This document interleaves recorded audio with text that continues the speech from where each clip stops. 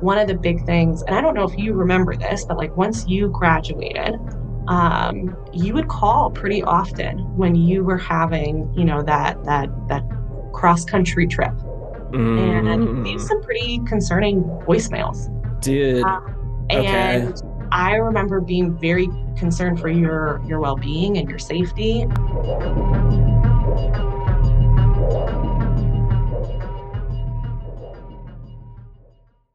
You're listening to the latest dose of Bipolar Recorder. This podcast may cause dizziness and blurred vision. Enjoy.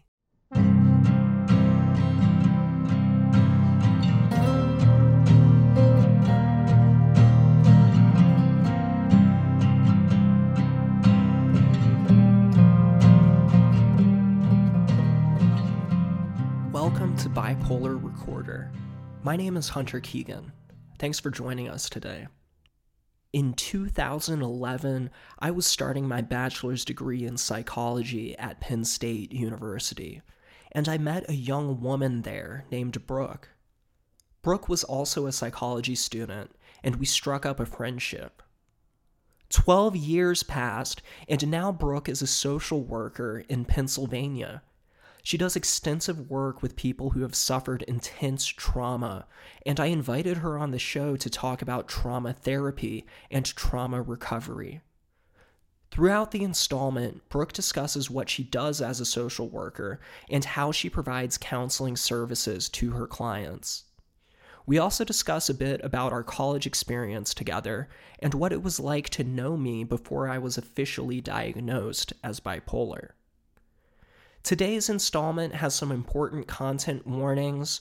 While the conversation does not get too graphic, it does contain subject matter related to self-harm, sexual assault, and domestic violence. Also, for continuity purposes, I would like to note that this episode was recorded about 1 week prior to my crisis incident in late November. And I discussed this on episode 29. So again, just mentioning this for continuity purposes. If you haven't listened to episode 29, definitely check that one out. All right, let's go ahead and hear from Brooke.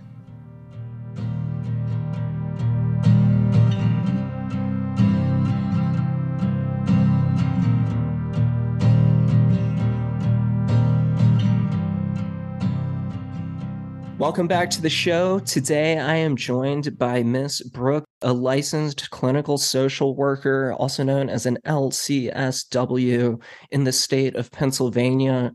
She is a certified trauma-focused cognitive behavioral therapist and also a certified clinical trauma professional. Brooke and I actually go back many years, all the way back to 2011, as a matter of fact, when we were both starting the first semester of our bachelor's degrees at Penn State University. We were both enrolled in psychology bachelor's programs there, and we actually had a few classes together, as well as living in the same dorm Yes. for a year. So we knew each other super well. And when I learned where Brooke had gotten to today working as an LCSW, I knew that I wanted to get her on the show. So, Brooke, I just wanted to turn it over to you for one moment and ask, how are you doing today? I'm so excited to have you. Yes, thanks, Hunter. No, I'm super excited. It's so wild to see where we're at now versus where we were over a decade ago. So Yeah. I'm doing well today. I'm here at my home office, and I'm just excited to be on here with you.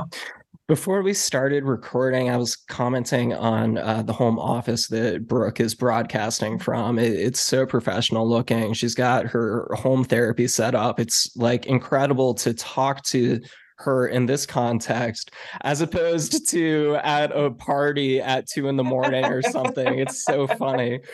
Yes, But at the Meridian. Oh my goodness. could you tell us just a little bit about your background, like where you're originally from? How old are you, if you don't mind sharing? Yeah, so I am from Camp Hill, Pennsylvania, so right outside Harrisburg. My family's lived here for quite a little bit. My family was military before I was born, so my siblings, my family's lived all over, but I've grown up here, and this is end up where I ended up staying, which I was kind of surprised about. So I am 30, and I have my bachelor's degree in psychology and my master's degree in social work. That's so cool. And I have to ask, what made you decide to come on the show when I asked you? Well, I think it was more the fact that you asked. So I'm always, willing to try something new, try something different. And then I was just really excited for you, whatever you said that Dr. Weimer, was on the podcast as well. Mhm. I don't know, it felt like that would be a fun thing to be a part of. Oh, that's so cool. And for people who are still getting caught up on the show, Dr. Weimer was one of our professors. He taught an advanced abnormal psych course that Brooke and I were both enrolled in. And he was actually on the show quite recently. And he remembered Brooke very well, too, which I guess just goes to show that Brooke can really make an impression. And that's Oh, thanks, amazing. Hunter. Aw, isn't that nice? So, let me ask you this. How long have you been working as a social worker technically now?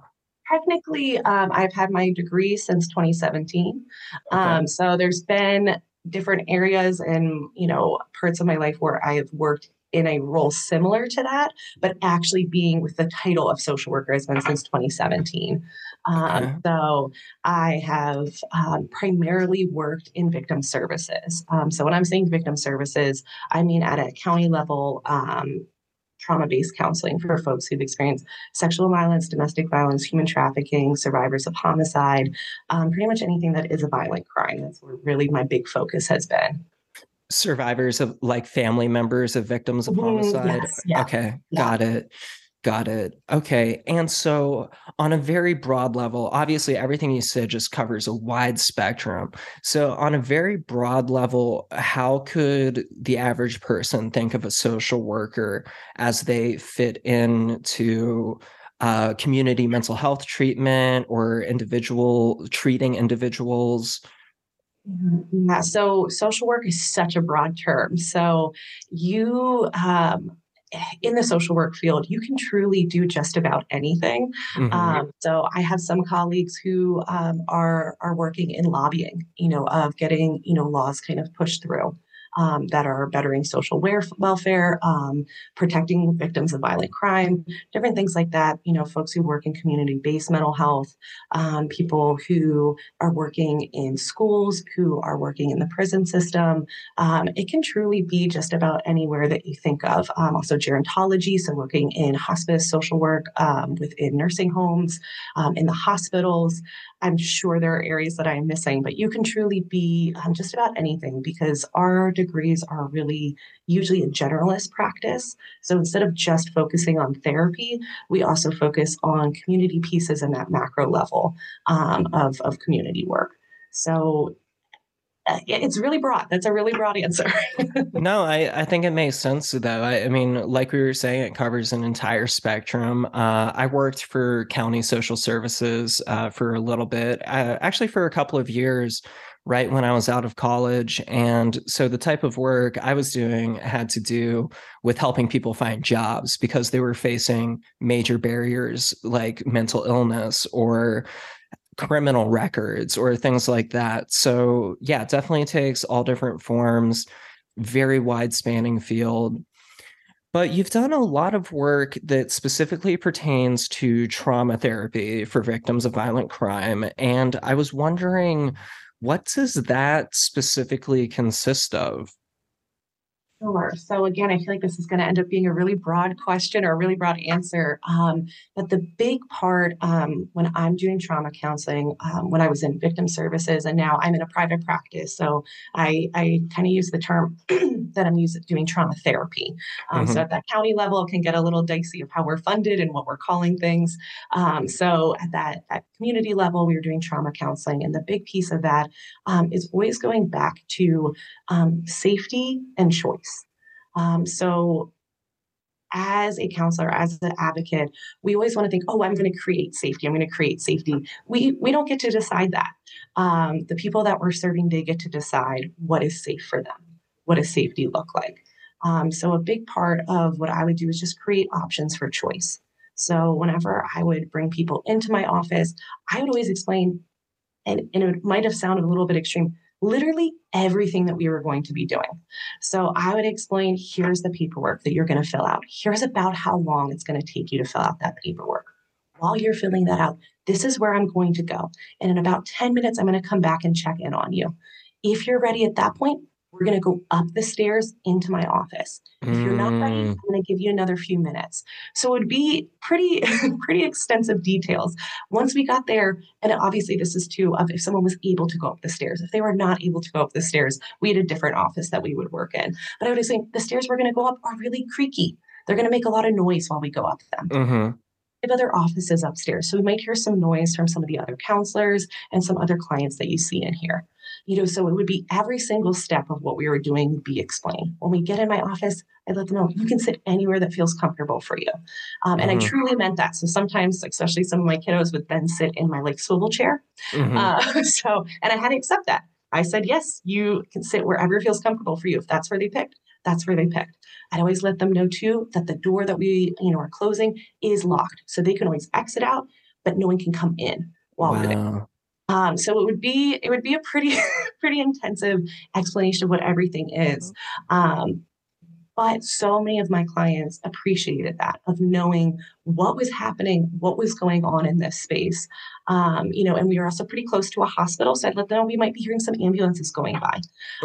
As you were speaking, I was just like, oh my gosh, that is so cool. Because, and let me ask you this, do some of the people who you work with, might they be experiencing active episodes of some kind? Yeah. And one of the almost kind of pieces with, when we're looking at PTSD, post-traumatic stress disorder, I very rarely work with someone who is in the post space. So many going through ongoing trauma, that the person who's hurt them is still out there. The violence is still occurring to them. And so to try to find ways to allow them to know what might be safe in this moment is really helpful, pulling back that control to them, of giving them those options and choices to know what's going on. So what also really speaks to me about that, though, is so as someone who's had psychotic episodes and has been through those intake situations and then, subsequently even taken to extremes where I've been in psychiatric wards and stuff, one of the number one things that really freaked me out during those moments was that I did not know what was going on. And for me, if I'm experiencing psychosis and breaks from reality, it can be so disorienting and scary that if someone is trying to speak to me in any way that's even remotely ambiguous, it triggers me, it makes me paranoid, and it makes me distrustful. So to someone who may not have experienced that, it might sound kind of silly, like, oh, I'll be back in 10 minutes, the stairs might be creaky.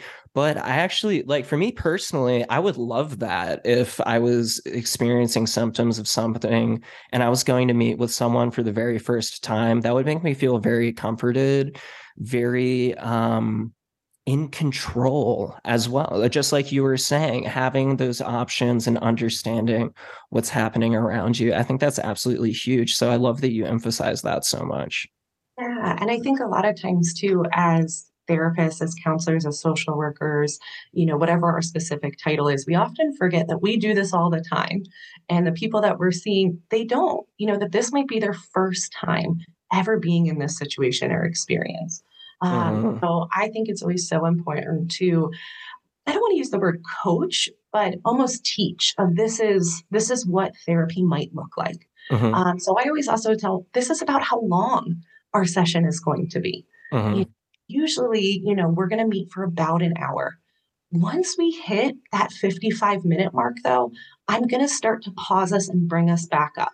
And especially if we're doing deeper trauma work at that 50-minute mark, we're going to pause to come back up. And we're going to spend the end of our session doing some housekeeping, checking in with, when we want to schedule next, if there's anything you need before we end today. So kind of giving that structure of what a session might look like. Also, when I'm doing intakes with folks, I always give a reason of why I'm asking the questions I'm asking, because they are pretty invasive. To be things, about your, medical history, things about your family history, about self-harming behavior, about suicide attempts, about drug or alcohol use. those are tough things to answer or share to anybody, let alone a stranger.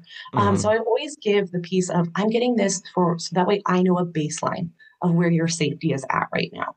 Hmm. That if it is not typical for you to be drinking, then that's important for me to know. So that way, if you're sharing later, oh, I went out to the bar with so and so, I know to check in of, hey, you shared before that you normally don't drink. What was going on here? Is that something that you're concerned about? Or if we have someone who has a pretty steady baseline of, yeah, I typically self-harm at least, once a week. And it's generally, not to cause permanent harm or injury. It's my coping skills, my relief. That's helpful for me to know that if we start to increase how often we're self-harming or what we Mm. self-harm has changed. So it's never from a place of judgment, but it's more from a place of getting a baseline.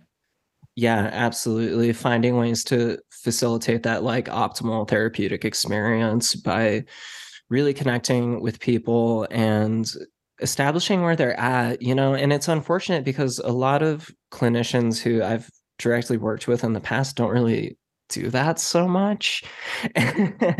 And that can be problematic. So again, like I love the transparency. I like the structure. I'm the type of person who really likes structure. So I think that's great. Now, of course, what works for me may not work for someone else. And that's totally okay. Brooke's style might be different from another social worker's style, and that's all right. Something that I've been talking about on the show lately is also, when possible, finding someone who you have a good personality fit with, like someone who you can really click with. Something that's important for me is like, I really need to work with someone who I intrinsically respect and appreciate, because that makes the rapport just so much more meaningful and helpful. And I'm very fortunate that I've been able to find a provider like that within the last couple of years. Anyhow, coming back to you, I noticed that on the resume that you sent over to me, because I always like my professional guests to send a resume so I can like check it out and see what they've been up to. But you emphasize cognitive behavioral therapy a lot. And that's something that comes up in this show quite frequently. But we have yet to have a good, succinct breakdown on what CBT is. And I was wondering if, just on a very basic level, you might be able to explain that for the audience. So I will answer that. And I want to give the caveat that CBT is not for everybody. And Sure. it is not a end all be all of therapy. So I think in some instances it's really helpful for a lot of the clients I work with. It's also what gets really pushed a lot for certifications. So, you can get a certification in that, and that's generally respected and well received. Without getting too into it, that's something that insurance companies will approve of. So it's not the end all be all only treatment, but it can be helpful for some people. So big breakdown of that is basically, we are, by changing our thoughts, we can change our behaviors. So I always think of and anybody who, has done CBT treatment before has probably seen the triangle. So we have this experience, we have a thought about it and our kind of reaction to it. So if we walk into a room and all of a sudden people are laughing, if our Hmm. automatic thought is they're laughing at me, Hmm. feel embarrassed, we feel distrustful, we might even feel angry, or rejected. So what is our action then? We leave the room. We don't talk to those people anymore. We don't go back into the room. But if we walk into a room and people are laughing, and instead we choose, because it is about choice, we choose to think they must have told a funny joke. We might now feel interested, curious, open.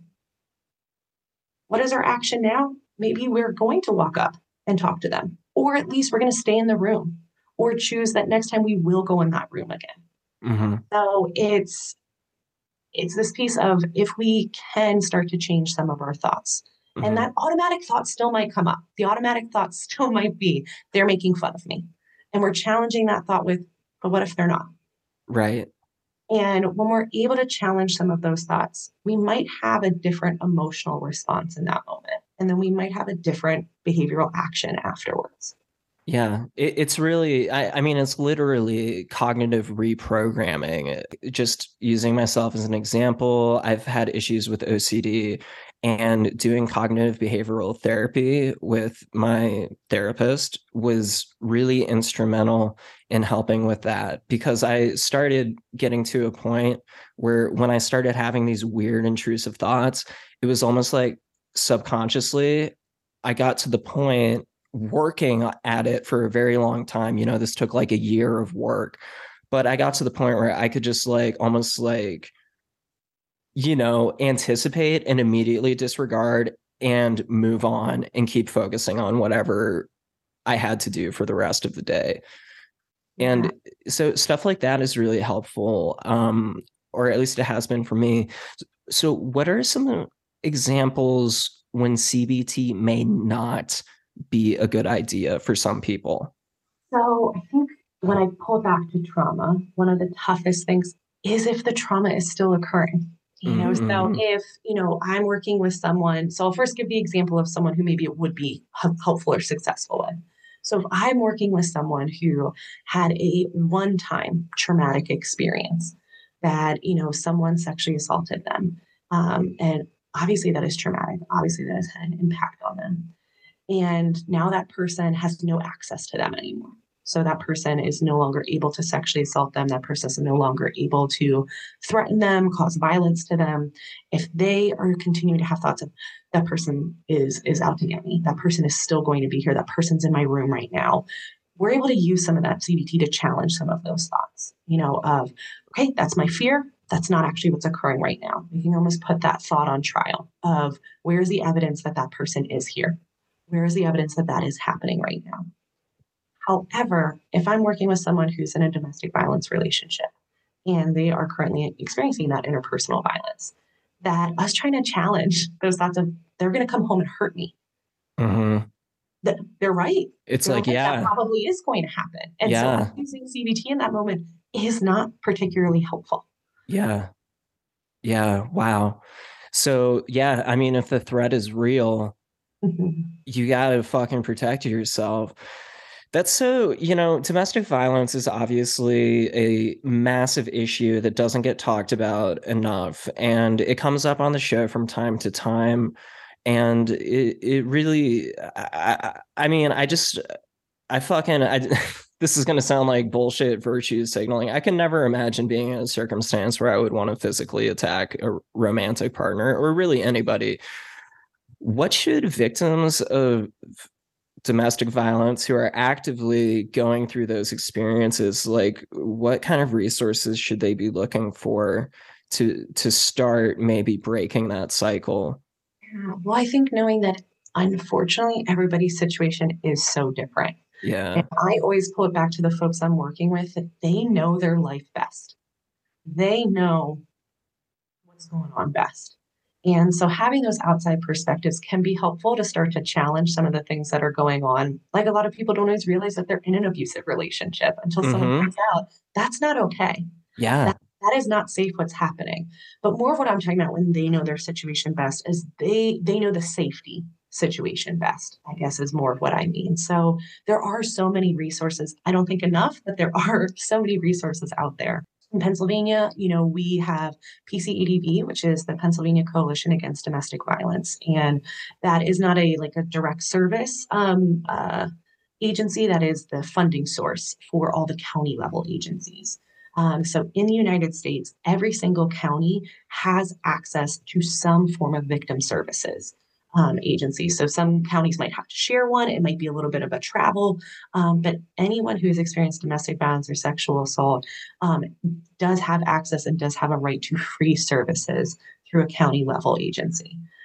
So that is probably one of the most ideal places to start is to call that 1-800 number, is to call and get connected, even if it's just to talk, that you don't have to take any further steps. You don't have to do anything after that, but at least to talk to someone that's always an option. There are shelters, there are counseling services, there are transitional housing, there are legal services that do exist. There is just unfortunately such a shortage of them. Yeah. That there are, it's there is oftentimes lack of funding, there's lack of staffing, and that can make it really tough. But though they do exist, those resources are out there. But Yeah. everybody that I work with who's been in an intimate partner violent or domestic violence situation is, if you feel unsafe, you are. Yeah. And I know that sounds intense, and I know that sounds scary. But if you think that person is going to hurt you, they are going to hurt you. Yeah. Like really trusting your intuition and that gut response. It's like sometimes first impressions are true, are very real. And that's something that I've been learning over the years, is really to trust that intuition if I'm feeling unsafe. You mentioned something really, really important that I think happens to a lot of people, which is that they may not realize actively that they're experiencing domestic violence. What are some signs that a person may be in an abusive relationship?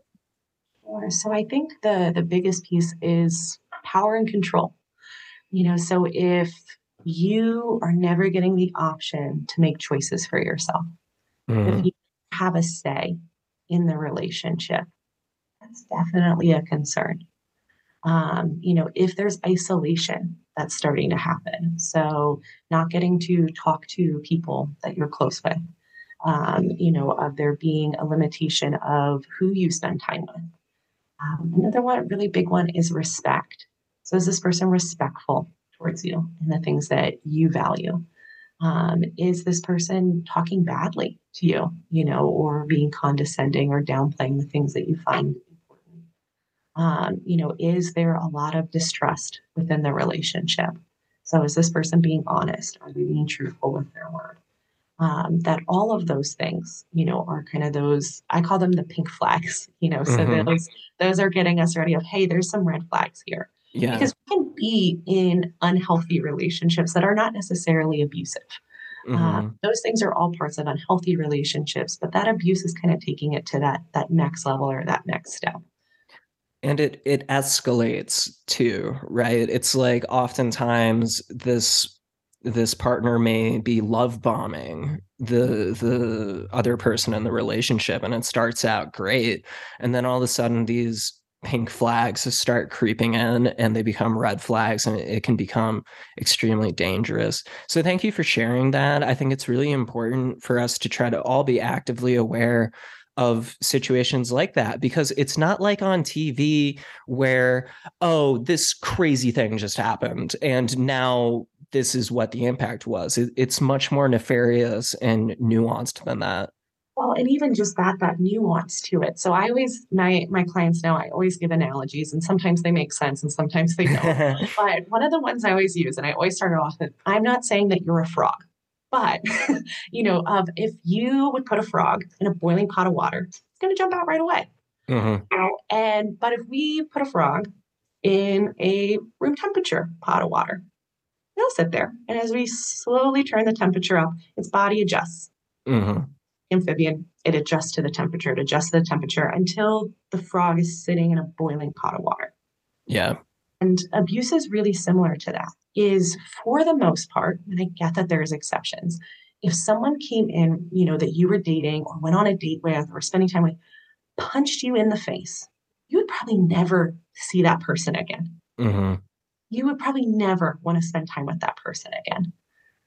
But it's those slow pieces that build up, that have you adjust and adjust and adjust to more and more violence and abuse. Mhm. So you finally going, well, this is just what it is. Where if it had started off like that, you would have never been in that relationship in the first place. Yeah. So let me ask you a couple of, and this is a heavy topic, but you're a good person to talk to about it, seeing as you are a social worker and you're experienced in these domains. But I wanted to ask you a little bit about sexual assault because, of course, another huge issue that doesn't get talked about enough. I was wondering, first of all, do you have any radar on how pervasive sexual assault is? Like, do you have any statistics that you may? So there are a variety of statistics out there. So depending on what source you're looking at, it does vary. Oftentimes I'll utilize RAINN, which is the Rape, Abuse, Incest National Network, with their statistics. And the most recent one that I have read is 1 in 4 women Yeah. report. So, and again, that's reported. Mm-hmm. That the statistic, I believe, for men is either 1 in 6 or 1 in 7. And again, these are reported over lifetime. So that is including childhood experiences as well. Mm-hmm. We look at it, the statistic that the last one I know that I'm aware of is 1 in 10 children will experience abuse. Yeah. Those are really high statistics. Yeah. That is a lot of people. That is a lot of people experience sexual violence.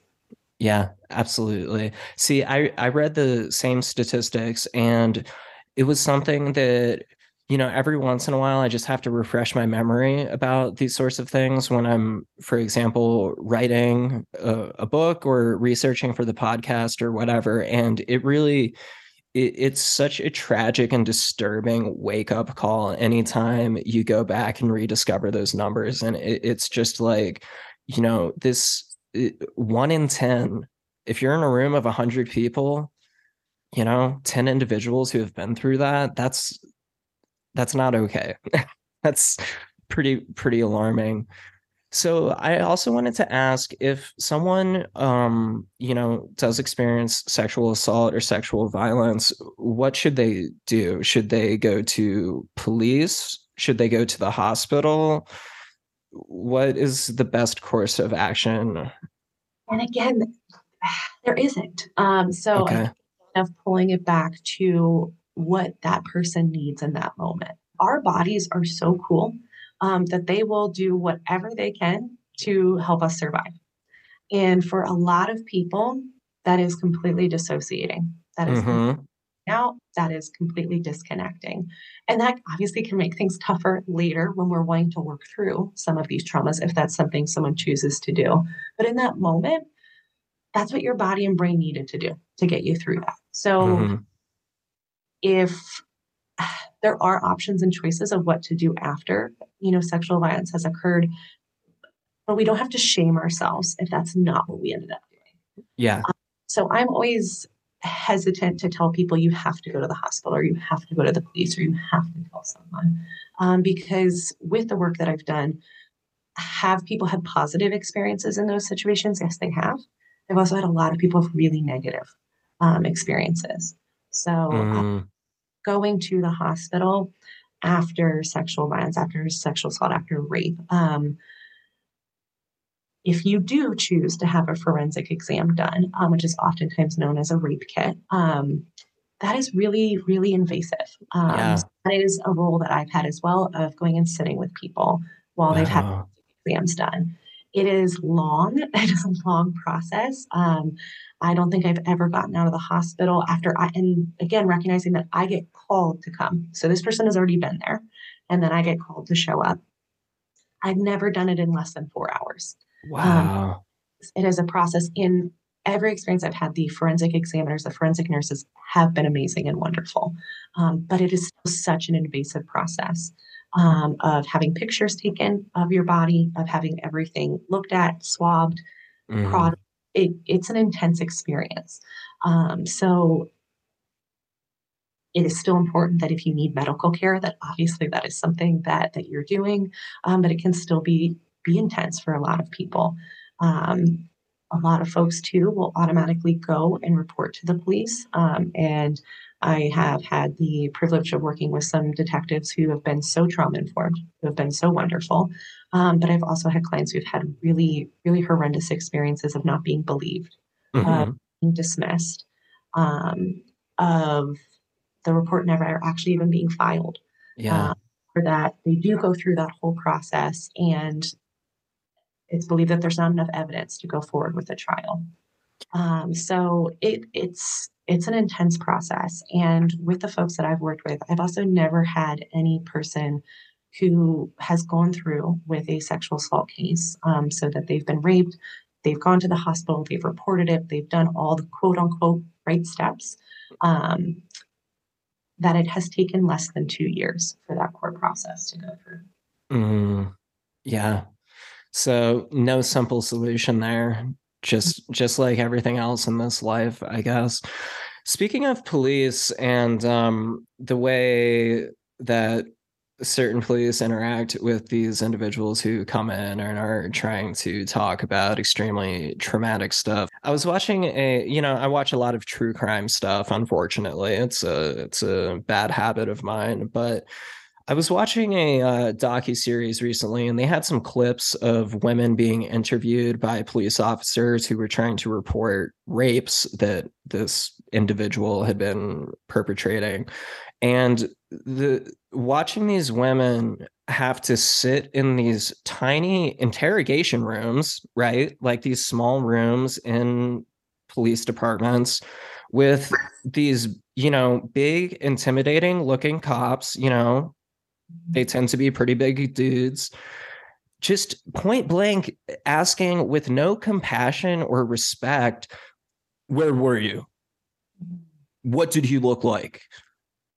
How, like, when did this, it just point blank, like throwing that at someone who has just been through what may have been the most traumatizing experience in their life. It's like, why would someone feel comfortable going through that process that may even be humiliating, that's certainly re-traumatizing?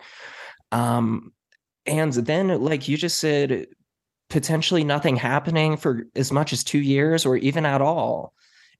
I don't know, man. Like, these things perplex me a lot. And it is tough. And I think there are lots of training opportunities out there for, folks within law enforcement to have that training. However, I don't think they often are given the time and space to do that training. I think there's a really big cultural piece to it as well, of the idea of what's the priority, I guess. So the priority isn't to take your time and be patient and listen to this person who's experienced violence. Because the other thing too is that no one is a perfect victim. And I think we have this idea in our head of what a perfect victim is supposed to look like. So, someone who's been sexually assaulted, they might be belligerent. They might be drunk. They might be mean. They might be actively going through a mental health crisis in that moment. They might be truly anything that we can think of that puts them in this spot of not being perfect, of not being likable. And people are less likely to want to support someone in that moment, which should not be the case, which should not be what's going on. But, if someone has someone come in and they are screaming at them, they are obviously intoxicated and they're saying, I've been sexually assaulted. It's we see that there's a lack of compassion in those moments. Of willingness to be patient and understand what's happening. Yeah, that's really important. Thank you for mentioning that, for sure. So after all this work you've been doing over the last few years, and I mean, you've been working in really intense settings with, it sounds like, very acute, individuals who are going through very acute situations. What has your most important takeaway then so far? Ooh. Oh man, that's a tough one. I think, I know this is going to sound a little like cheesy or cliche, but I view therapy as an act of love. Otherwise, it's just an exchange of information. So I've been in settings where I have been within the prison system at the state penitentiary, working through PREA, which is the Prison Rape Elimination Act, where someone is handcuffed to the phone through the plexiglass, and that's how we're doing therapy. In the hospital with people, after sexual violence, and then, with small children, 2 years old, 3 years old, that I've done therapy with, after sexual violence, people in their 90s, all these different experiences and ages who have gone through something horrific and violent that no one should ever go through. But if I'm not loving people in that moment, if I'm not showing up, and when I say love, I don't mean family love, I don't mean romantic love or sexual love, but this love of witnessing another person who has gone through so much hurt and they just want to be seen and heard. It's amazing. Yeah, that's powerful. Thank you for that. Yeah, love for your fellow human beings is just so important. And I think we get so disconnected from compassion for others because we live in a society. We live in a society where we're kind of trained, I think especially men are trained to be very hidebound and stoic about their emotions. I get a lot of people who tell me that me hosting this show is kind of unusual because I happen to be male. And it's like, I get feedback where people are like, oh, men don't usually talk about these things. And I'm like, well, to me, that's fucking crazy. I think everyone should be talking about this shit. Another important takeaway I had from what you just said is that these truly are issues that impact everyone from every socioeconomic background, every age group. And again, and to use another cliche that I've been using a lot for this latest series of episodes, you're never alone. I know it sounds so cliche, but you're never alone. And it's important to remember that because that isolation is just absolutely terrible. I wanted to shift gears just a little bit. I absolutely wanted to talk to you about Penn State a bit, just since we have a few minutes left here. And like I said at the beginning of the episode, PSU is where we first met. I was 18. I guess you were 19 at the time, right? Yes, my birthday's in October. So when we met, I was 18, but very quickly I turned 19. Yeah, you had like just turned 19. I do remember that. And you were actually one of the first people who I met in our dorm, Beaver Hall, which interestingly, we had another guest on the show who also had lived in Beaver Hall. Oh, wow. Yeah, I think roughly during the same time we were there, but that's a whole other story. But I was curious if you can even remember, what were your first impressions of me when we met? Do you recall? I'm trying to think back. I think, well, so I did summer session. So Okay. I think I felt a little bit more comfortable than Mm, most people did. So I think whenever we all met, I was just excited to make friends and be friends with people. We also did live on a co-ed floor, so there was some interesting dynamics there. yeah. But I think one of my first memories of you and some of our other friends was everybody being like, I don't know, maybe 20 of us all shoved into my dorm room. And I don't even remember what we were talking about, but I think you ended up staying longer and we just kept talking. And then the next thing I remember is you always writing on your typewriter and giving me and Casey funny plays or scripts that you had written on your typewriter. So that is my first memory that I can think of us becoming friends. That's amazing. I actually have that typewriter right over there behind me. I still have it. And yeah, that was a thing that I used to do. I used to enjoy just banging out like poetry and short vignettes and stuff on the typewriter. And sometimes I would put music to it. And I was just into weird little projects like that. So that's cool. I do recall, I don't necessarily recall the very first time you and I met, but I just remember that I liked your vibe a lot. I was like, oh, this chick's cool. Like the way she carries herself is very like confident and extroverted and like, I don't want to say like self-assured, but you've just got this like cool bad bitch vibe and I'm into it. Well, I also had the little faux mohawk then too. So Oh yeah. yeah, yeah. So it was a lot cooler then than I am. Very punk rock. But I remember too of kind of our college experience. And if this is, feels too intense for us to talk about, kind of diverting a little bit as Mhm. well. That kind of that freshman year of everybody exploring and finding things, and that we stayed friends through our college experience. But I know that you would often kind of separate a little bit. And then we'd reconnect and it would always be like, hey, Hunter, is everything good? You're like, yeah. And then it would be a disconnect and come back. And once I read your book and seeing what you were going through, and I don't mean to make this about me, but I felt like, wow, how did I not know Mm. that Hunter was struggling in the ways that he was? Well, that was actually the next topic I was going to bring up. So thank you for segueing into There we that. go. Yeah, I was almost worried that it would sound too egotistical if I started asking you about that stuff. But I part of what I've been doing lately is really trying to reconstruct a lot of those memories because you mentioned like diverting away from that core friend group that we had. And I think that was a very healthy friend group. I think that we had a lot of fun together, you, me, Lauren, etc. And we would party and stuff. But I realized I was like, after a couple of months, I was like, oh, I'm really partying super hard, like harder than my other friends are. And so I started falling into a group of homies who were good friends, but also really bad influences. And so I started getting into crazier and crazier stuff.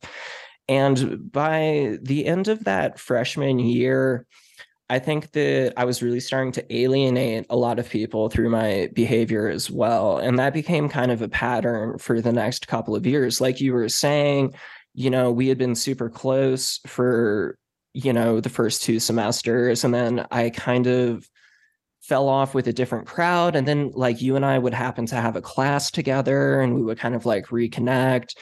But yeah, it was pretty interesting. I'm working on a new book right now, and I've been speaking to people about the Penn State years and the months that immediately ensued, which is when I had a psychotic manic episode.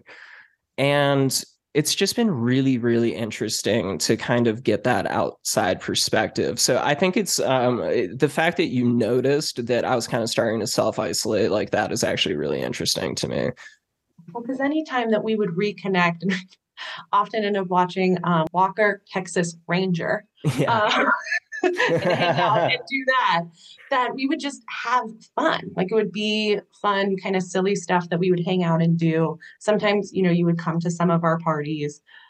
But other than that, every now and then you'd give me a little bit of a glimpse of things and I'd be like, Hunter, I don't know if that's okay. Yeah. And kind of anytime I know that I push that a little bit, I wouldn't see you for a little bit. Really. And so I kind of learned to if I wanted, to keep that friendship going and to be able to check in on you, of not really pushing that. Mm. And so I think one of the big things, and I don't know if you remember this, but like once you graduated, you would call pretty often when you were having, that cross country trip, and leave Mm. some pretty concerning voicemails. Dude. Okay. And I remember being very concerned for your well-being and your safety. And I don't say these things to embarrass you or to bring those up.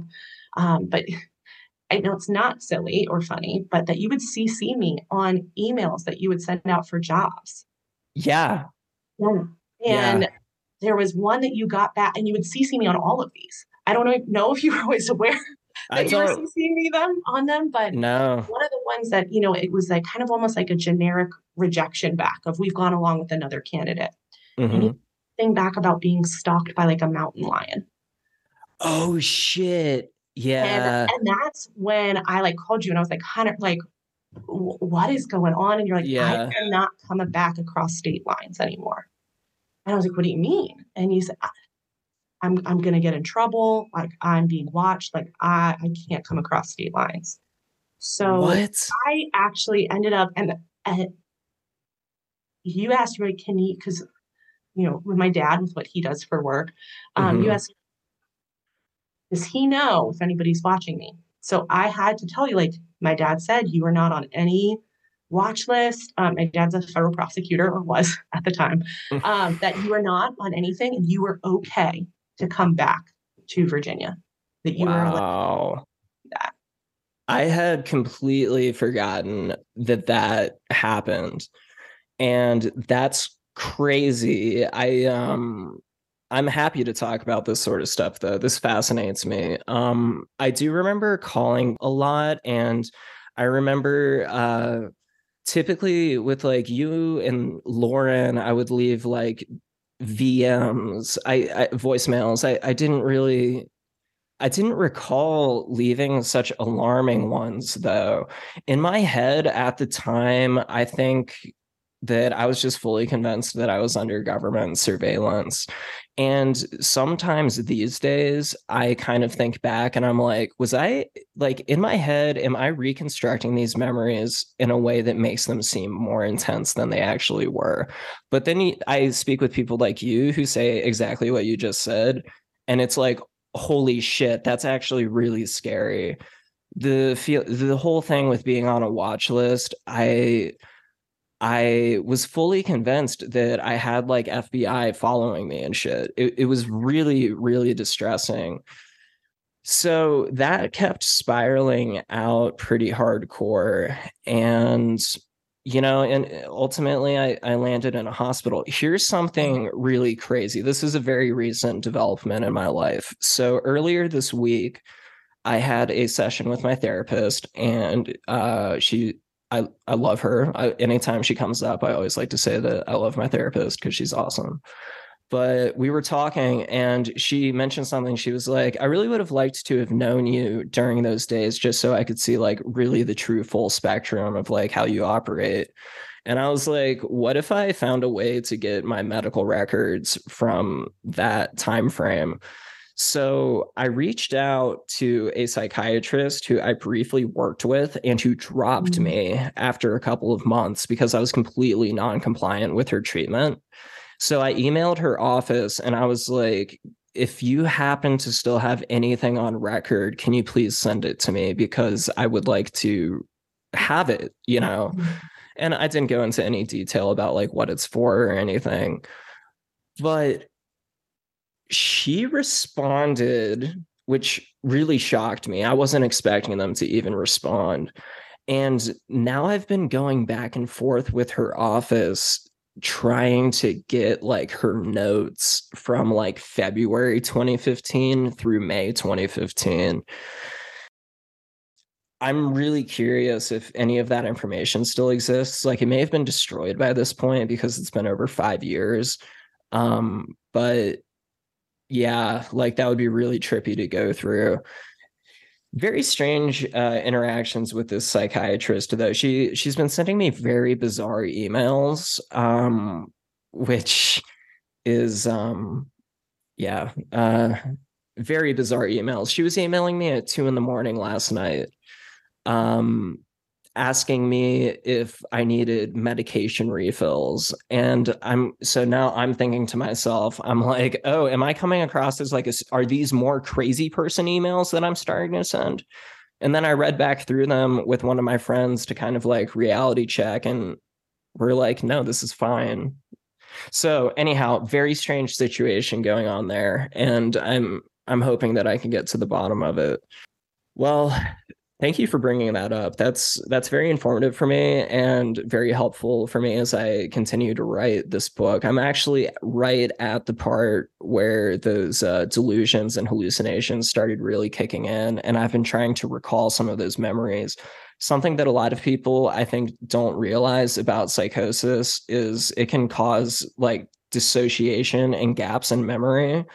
And especially if you're also drinking all the time, it makes putting the past together very confusing. So anyhow, with all of that said, did you feel like mental health was a big deal at Penn State while we were there? Do you feel like people cared about it?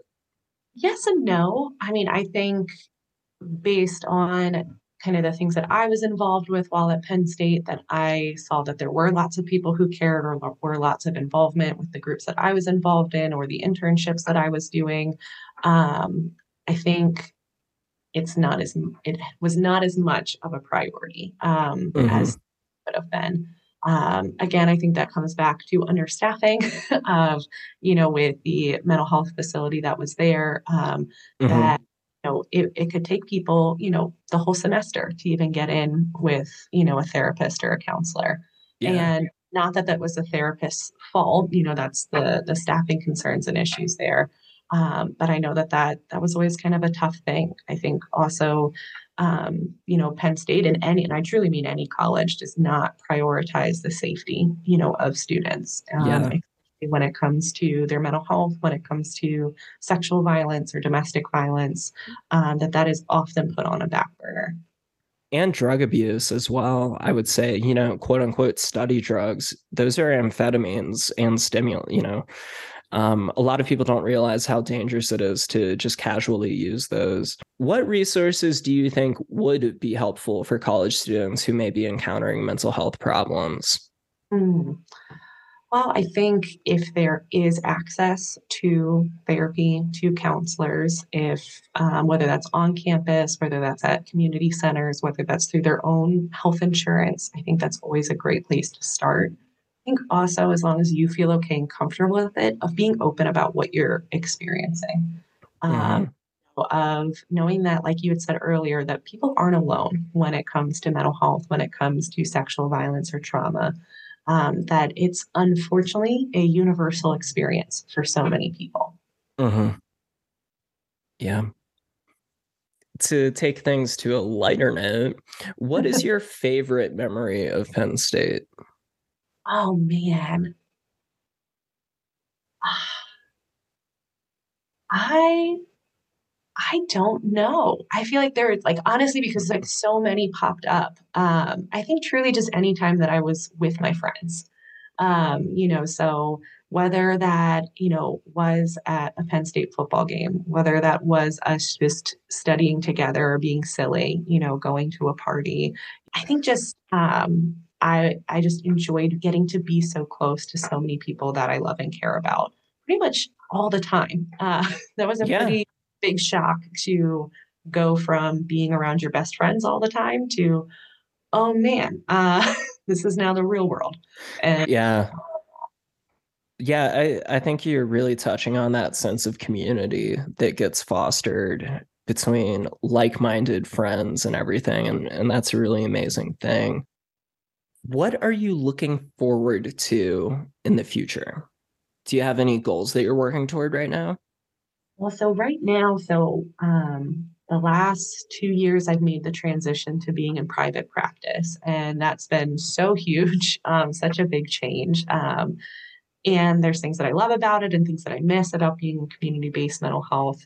But my hope is to honestly continue to do the work that I'm doing. I know it sounds like a strange thing to have my ideal type of therapy be intense trauma therapy.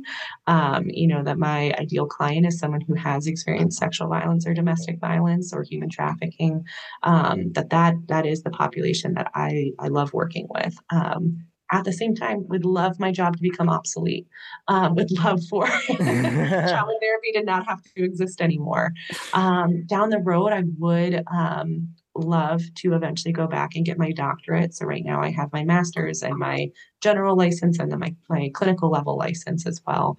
But at some point I would love to just go back and continue to expand that space of knowledge. But with my current caseload, the current amount of people I'm seeing, I can't see a way to balance doing college again and providing the care that I want to provide to my clients, and also keeping a healthy work life balance. Um, Yeah.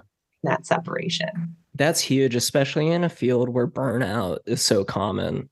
So, how do you separate between like when you're wearing your therapist hat versus when you're just normal Brooke trying to chill? How do you compartmentalize? Well, I think there's a few different things. I think one, I think I talk very different when I'm being professional, when I'm doing Hmm. versus when I'm with my family, with my friends. I laugh. I can tell you how many times a client's telling me that I have such a soothing voice or that I speak so calmly when anybody who is close to me jokes about how annoying and loud I am. So I think sometimes having a little, and I still bring my personality obviously into the therapy room, but Yeah. the cadence of how I talk is very different in that setting than in my personal life. So I think some of almost these little quirks of being different.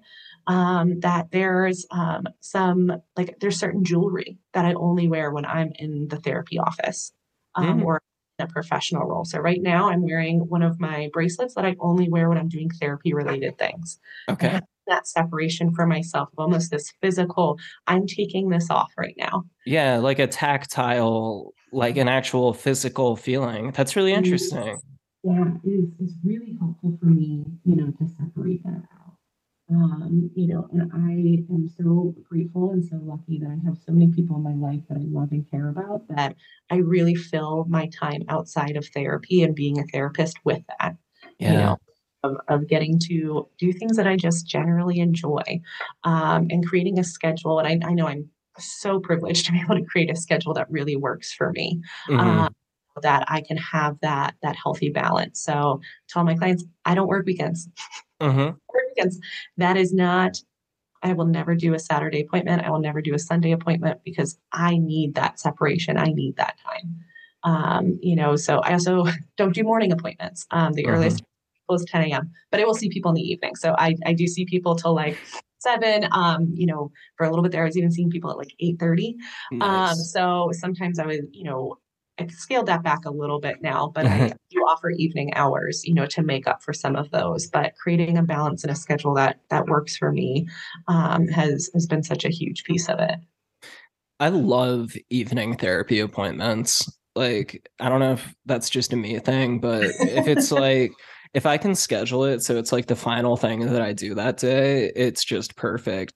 Do you have any projects, social media, or other cool stuff you're working on that you would like to plug? Like, are you writing anything right now? No, no, I think I have almost taken this step back a little bit. I've actually Okay. talked a lot with my, colleagues, with my family, with my friends of for so long it was go, go, go.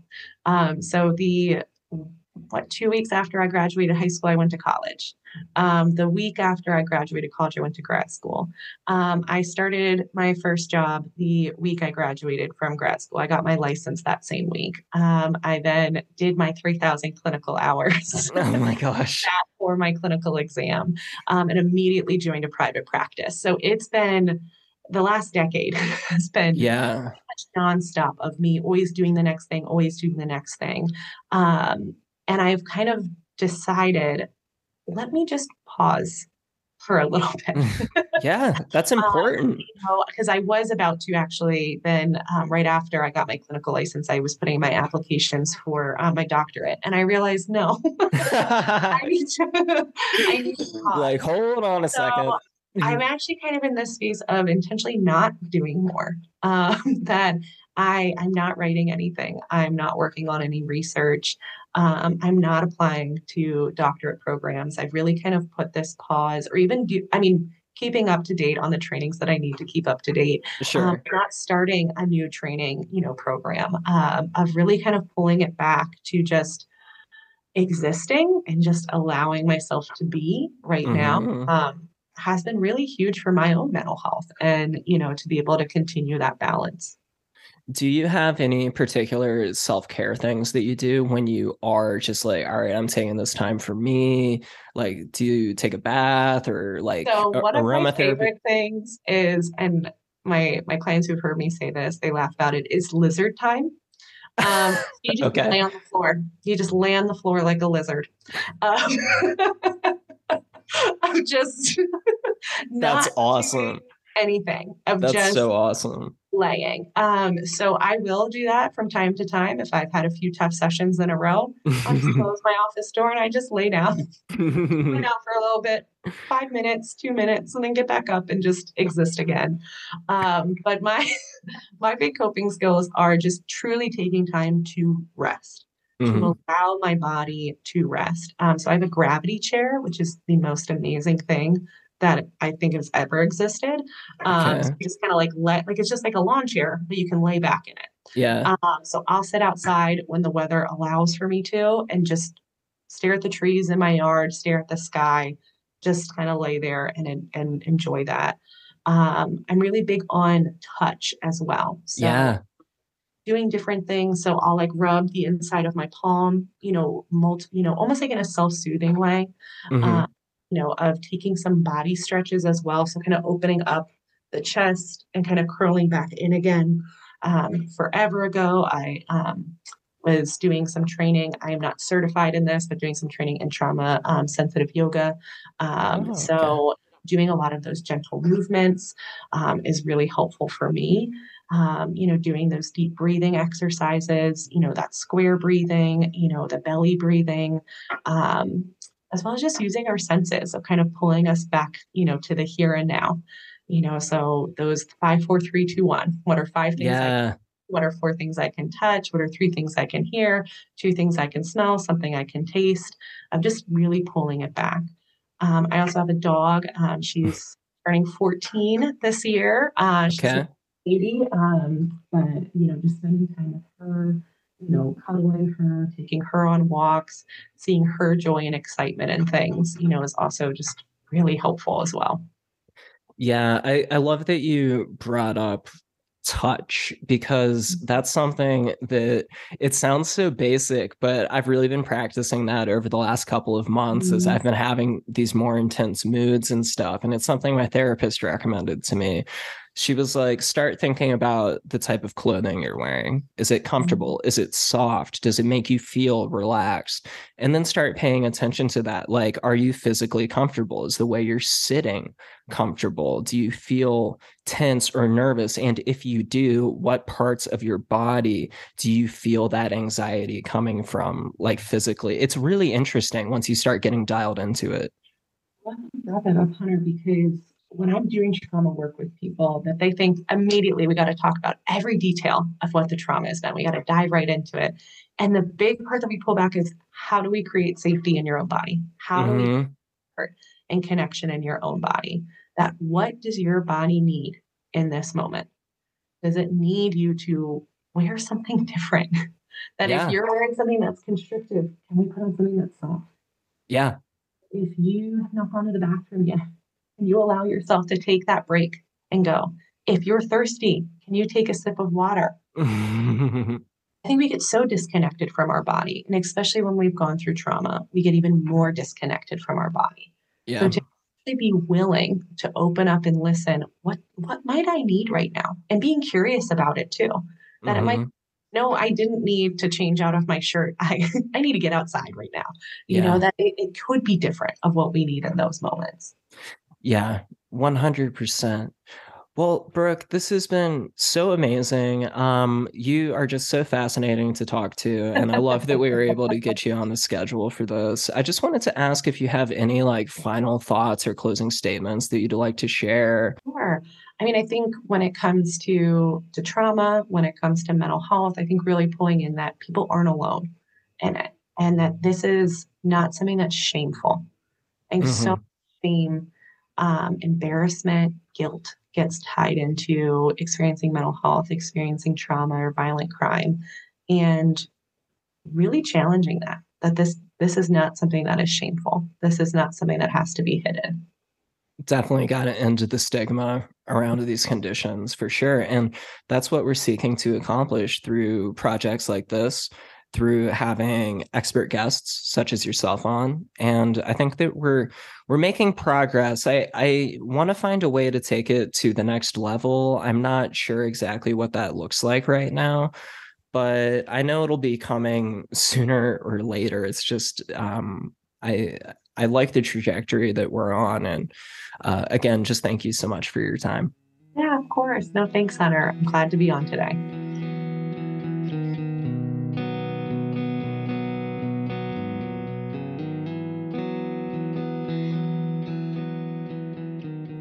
Trauma is a difficult subject to talk about, but it's important that we have these conversations. I think it's awesome to hear the perspective of a professional in the mental health field when it comes to trauma and treatment. I hope you learned something from Brooke and enjoyed this installment of Bipolar Recorder. Bipolar Recorder is on Twitter at Bipolar Recorder. I am on Twitter at HHKeegan. We've also branched out into Instagram and Mastodon, so you can follow us on those domains as well. The Insta, as the kids call it, so far is mainly photos of my guitars, so if you're into that, check it out. My name is Hunter Keegan. Remember to tell your friends about this show. Hang in there and have a safe day, evening, or night wherever you are.